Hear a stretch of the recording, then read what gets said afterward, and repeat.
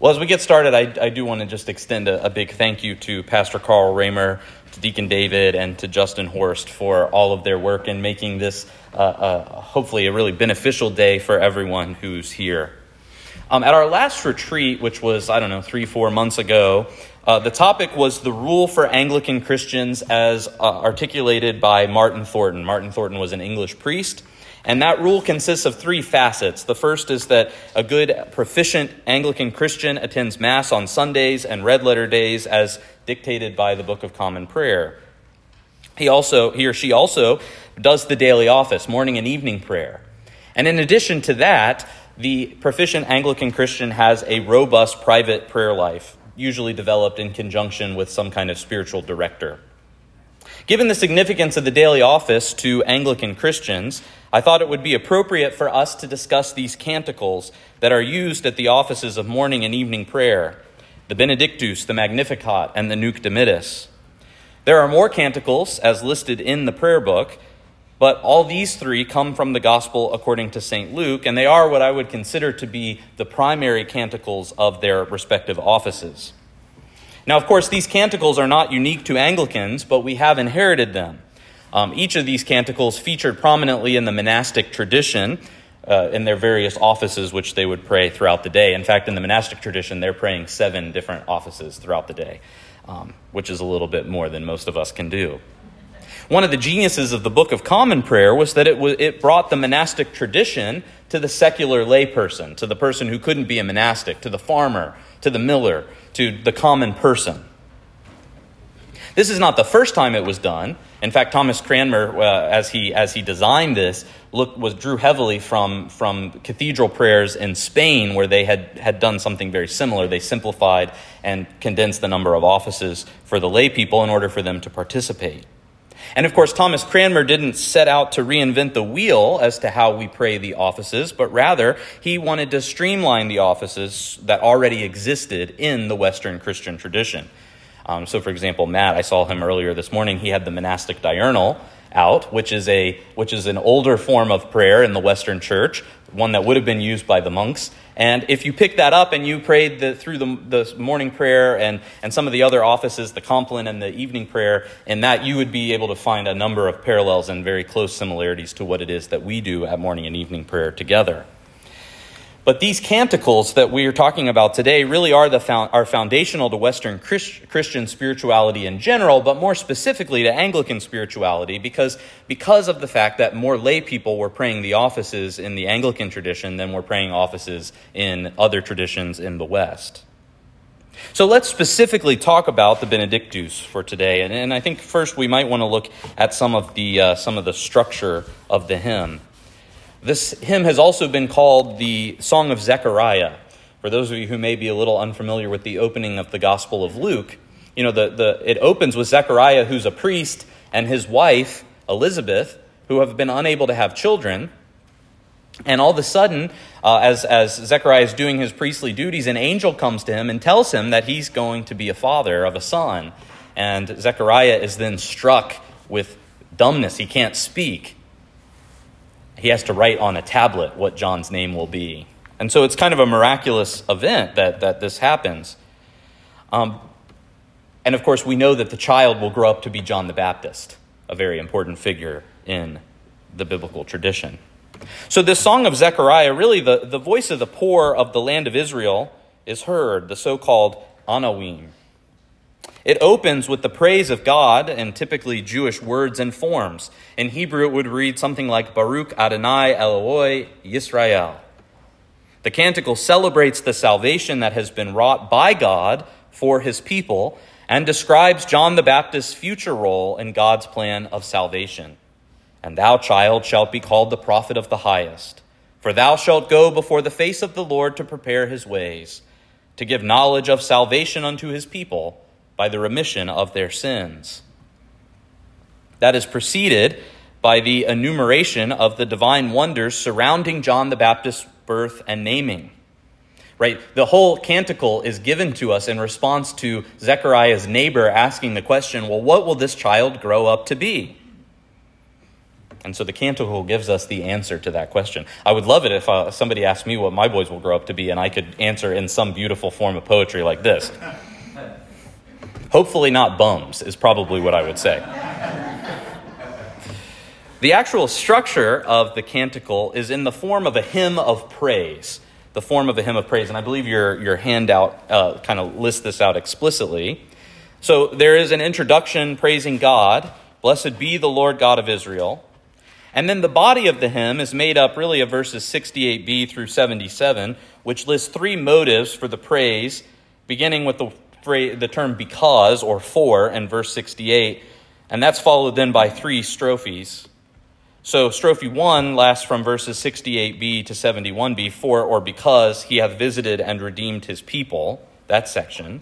And then the second strophe consists of verses 72 to 75, to perform the mercy promised to our forefathers.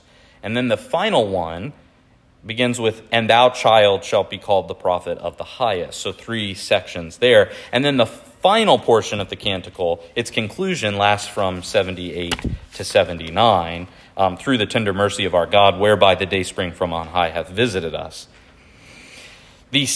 When they structure, in the Hebrew, when they structure things like this, usually the meaning of whatever that poetry is found in the very center.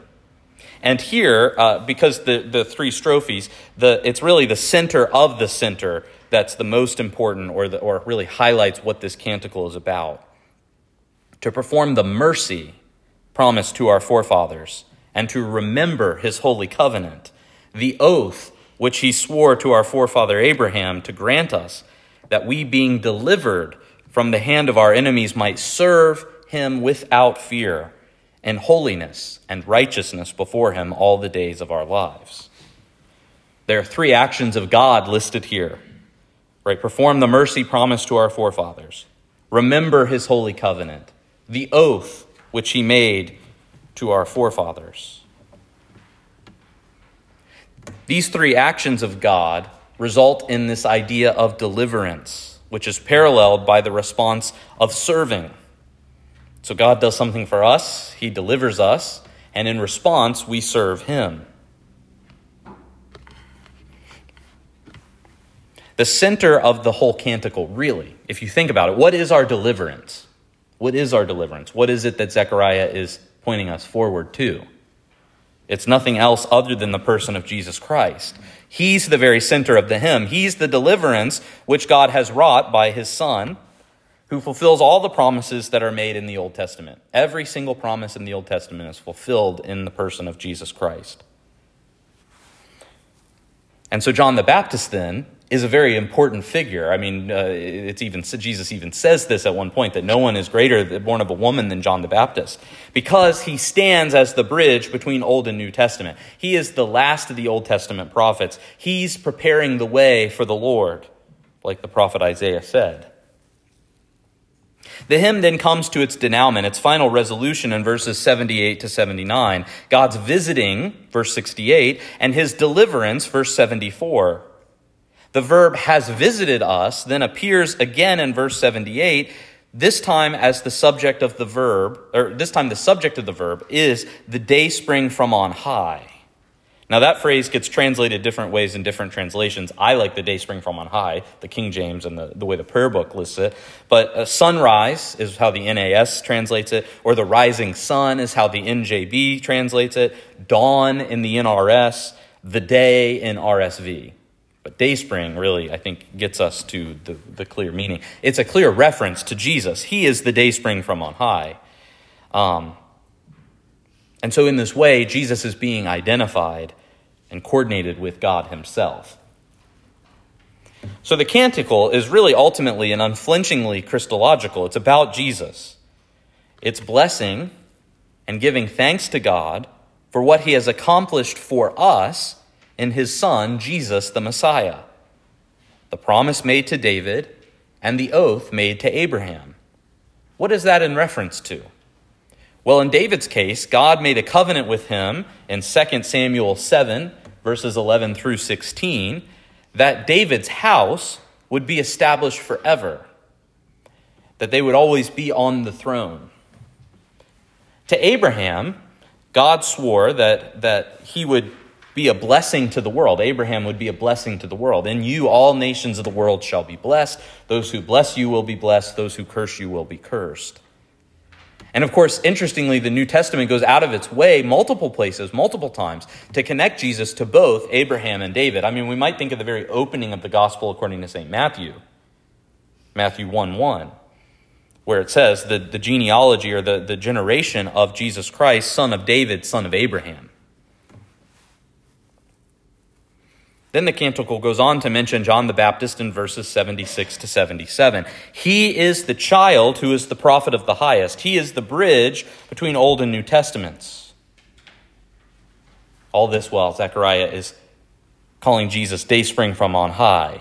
He brings light, thus realizing God's visitation. Right, the visitation is the first half of the canticle, and his mercy, which is in the second half of the canticle. So the salvation wrought by God through Jesus is in total continuity with Old and New Testaments. Old and New Testaments form one book, and the theme of the Bible as one book is God's salvation of the world. Part and parcel of that, then, is the response of the people who are saved, serving God through a fearless life of holiness and righteousness. And so the canticle stresses a major theme of the Bible. Our sinfulness radically separates us from God, and God's work brings about forgiveness, reuniting us to God. I mean, we can think about the whole sacrificial system in the Old Testament, which points us forward to the final and complete sacrifice of Jesus on Calvary. The author of Hebrews picks up on this. The Hebrew priests stand day after day making sacrifice after sacrifice after sacrifice as if the blood of bulls and goats could forgive sins. But the blood of bulls and goats can't forgive sins, and so we have a high priest in the order of Melchizedek who is both priest and victim. And so sin in the canticle is described as being in darkness because it's that separation from God. And our salvation is in the coming of the light of the dayspring from on high. So to highlight this unity between Old and New Testaments, you might see on the handout that he listed a couple different connections between Old and New Testament here, between the Benedictus and some Old Testament passages. So, for example, in verse 68, blessed be the Lord God of Israel, for he hath visited and redeemed his people, Zechariah is clearly drawing from Psalm 41:13 and Psalm 72:18.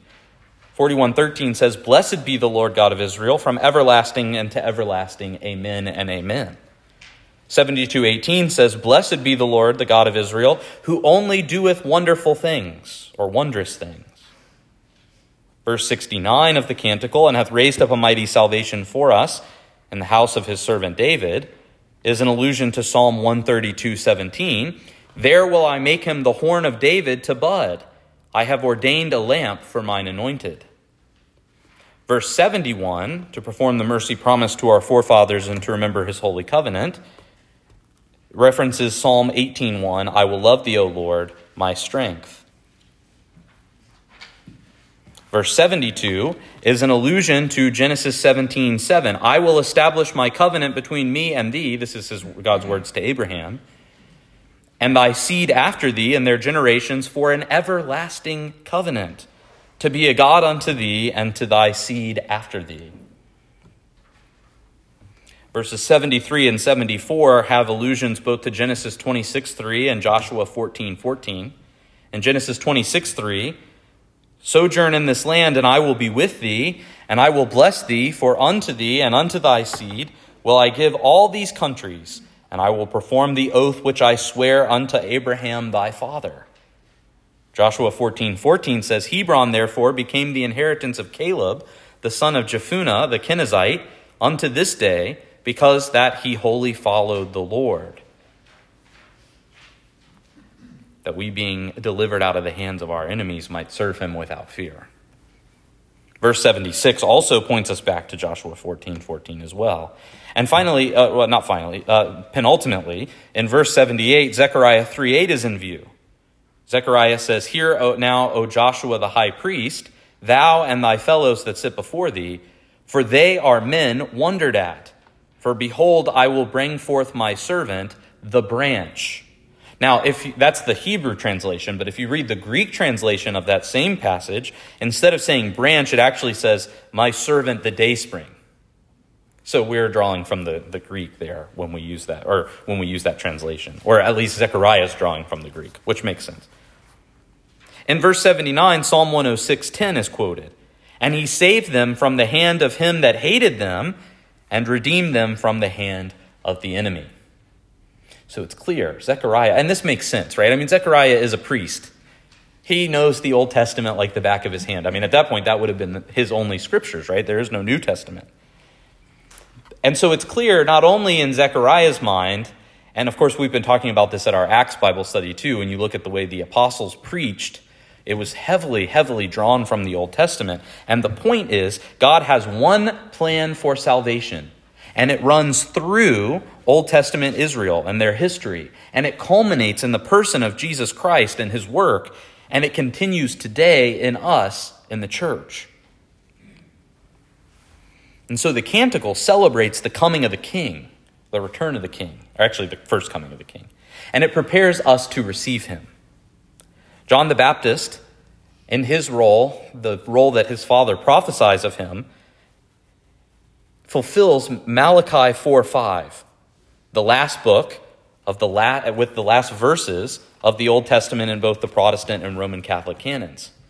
It reads, "Behold, I will send you Elijah, the prophet, before the great and terrible day of the Lord comes." And I think there's no accident that when they were establishing the order of the canon, they put that at the very end. Because as soon as we open the New Testament, we get John the Baptist. So this canticle describes the steps in the way that God brings about salvation, the preparation, forgiveness, a new walk in life, and all three of these phases lead to this ultimate stage of peace, shalom. To be prepared, we must know who this God is who sends the one who prepares the way. He's not a passionless God of the Gentiles who sits far removed from us in calm detachment. He's not the God of the pagans who's always trying to conquer all the other gods, who lives in chaos, who's really an amplified human being. I mean, if you read the story of Zeus and Hera and all them, they're just large human beings, usually very childish. He's also not merely the God of the Old Testament who gives us the law. He is the God of the Old Testament. He does give us the law. But he's not someone that we relate to through sheer submission. Rather, he is the God of sacrificial love. Sacrificial love. Sin is not merely doing wrong. It's more radical than that. It's estranging and alienating ourselves from God. And that leads us to the forgiveness that he accomplishes. Forgiveness is not merely the release from a penalty. It's the restoration of a relationship that's been broken. And in this restored relationship, once we receive that great gift through the sacrament of baptism, we embark on a new walk of life, buried with him in death, raised to walk in the newness of life. And that new way of life is lived in the ways of peace, shalom, not the mere absence of conflict, but the fullness of life. Right? We hear a lot about eternal life in the scriptures, eternal life, and we often think of duration. You're going to live forever and ever and ever, day after day after day. And that's true, but it's also a quality of life, right? Eternal life is now. You experience eternal life through the new life that you have in Christ. So the apostle describes this fullness of life in the New Testament in Galatians 5 as the fruits of the Spirit: love, joy, peace, patience, kindness, generosity, faithfulness, gentleness, and self-control. So a couple takeaways for us today, I think, from this particular canticle. The first is that it's important for us to recount and reflect on the great deeds of salvation that God has wrought in his Son, Jesus Christ. This is why it's important for us to know our Bible, to read the scriptures, to meditate on them, to chew on them, to really absorb them, make them part of us. It's also why we use a lectionary. I don't preach things that I want to preach. We preach the lectionary, because if I only ever preached what I thought was important, we wouldn't get the whole counsel of God. But the lectionary walks us through salvation history, and each season is dedicated at looking at different facets of the gospel story. right? We're about to embark on Lent. We'll begin with the 40 days of Jesus in the wilderness. Think about what that means. We'll get to Holy Week, where we think about his passion and his death. We'll get to Easter, where we think about his great resurrection. And we'll spend time meditating on the 40 days that he spent with his followers after his resurrection. And then we'll get to the ascension, his going up into heaven. We'll think about Pentecost, when the church is born, when the Holy Spirit descends. And we'll think about the mystery of the Holy Trinity. So the church calendar and the lectionary that comes with it really confronts us with this. And if we're really paying attention to it, year after year, we celebrate these same feasts and we begin to understand them deeper and better, right? It's like you go through all this one year, and then the next year, things have changed. You're not the same person you were a year ago, and so we go through those mysteries again and again and again, and they're always relevant. They're always evergreen for us.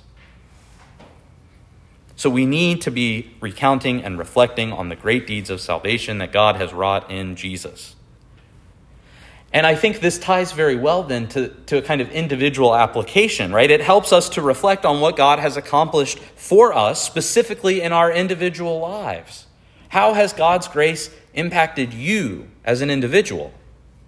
Right? This is where we get the idea of testimony. Someone being able to stand up and say, this is what God has done for me. That requires us to be self-reflective. It requires us to think about our lives through the lens of the gospel. And finally, it's important that we give thanks to God for what he's done. Not that we just petition God for things. Of course we can petition God. We should petition God, right? Anytime you talk with someone you love, you talk about, what do I need? What do we need? What's important? But also, it's important that we just spend time giving God thanks for all the great gifts that he's given us, especially our salvation. Try that sometimes, maybe once a week. Sit down and just say, what am I thankful for? And start writing lists. And what you'll find is once you start writing, it's hard to stop writing. Changes everything.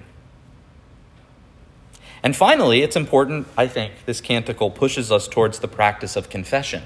As Anglicans, we do this constantly, right? Morning and evening prayer. Both offices have a prayer of confession. The Holy Communion service has us pray a corporate prayer of confession. Further, we make it optional for people to make a private auricular confession to the priest if they need to. And so confession really is about a rhythm. It's living into this story. It's recognizing that we have fears, that we have a lack of holiness, that we often lack mercy in our dealings with other people. And so we constantly return to the moment of our baptism. We constantly return to the grace that God gives us to forgive our sins, to restore us, and to help us keep going. He gives light to them that sit in darkness and in the shadow of peace, and he guides our feet in the shadow of death and guides our feet into the way of peace. Are there any questions? I think that's about all that I have for this one. Any questions about the Benedictus? Yes, Henry.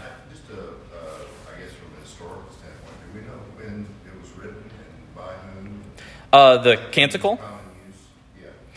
We know, it's in St. Luke's Gospel. And I'm going to talk a little bit more about the history of St. Luke's Gospel for the Magnificat, because I think that what we know about St. Luke was he was a very careful man, probably a doctor, seemed very rigorous in his research. He was not present for the events as they were happening. So he comes later after he converts, and he wants to establish an account where he goes through and actually interviews eyewitnesses. My theory is that one of the biggest eyewitnesses that he interviews for the gospel is Mary, the mother of Jesus. And so, and that would kind of make sense as far as how we know about Elizabeth and Zechariah and this song and the visitation that Mary makes to Elizabeth and all that. So I imagine it comes through that somehow.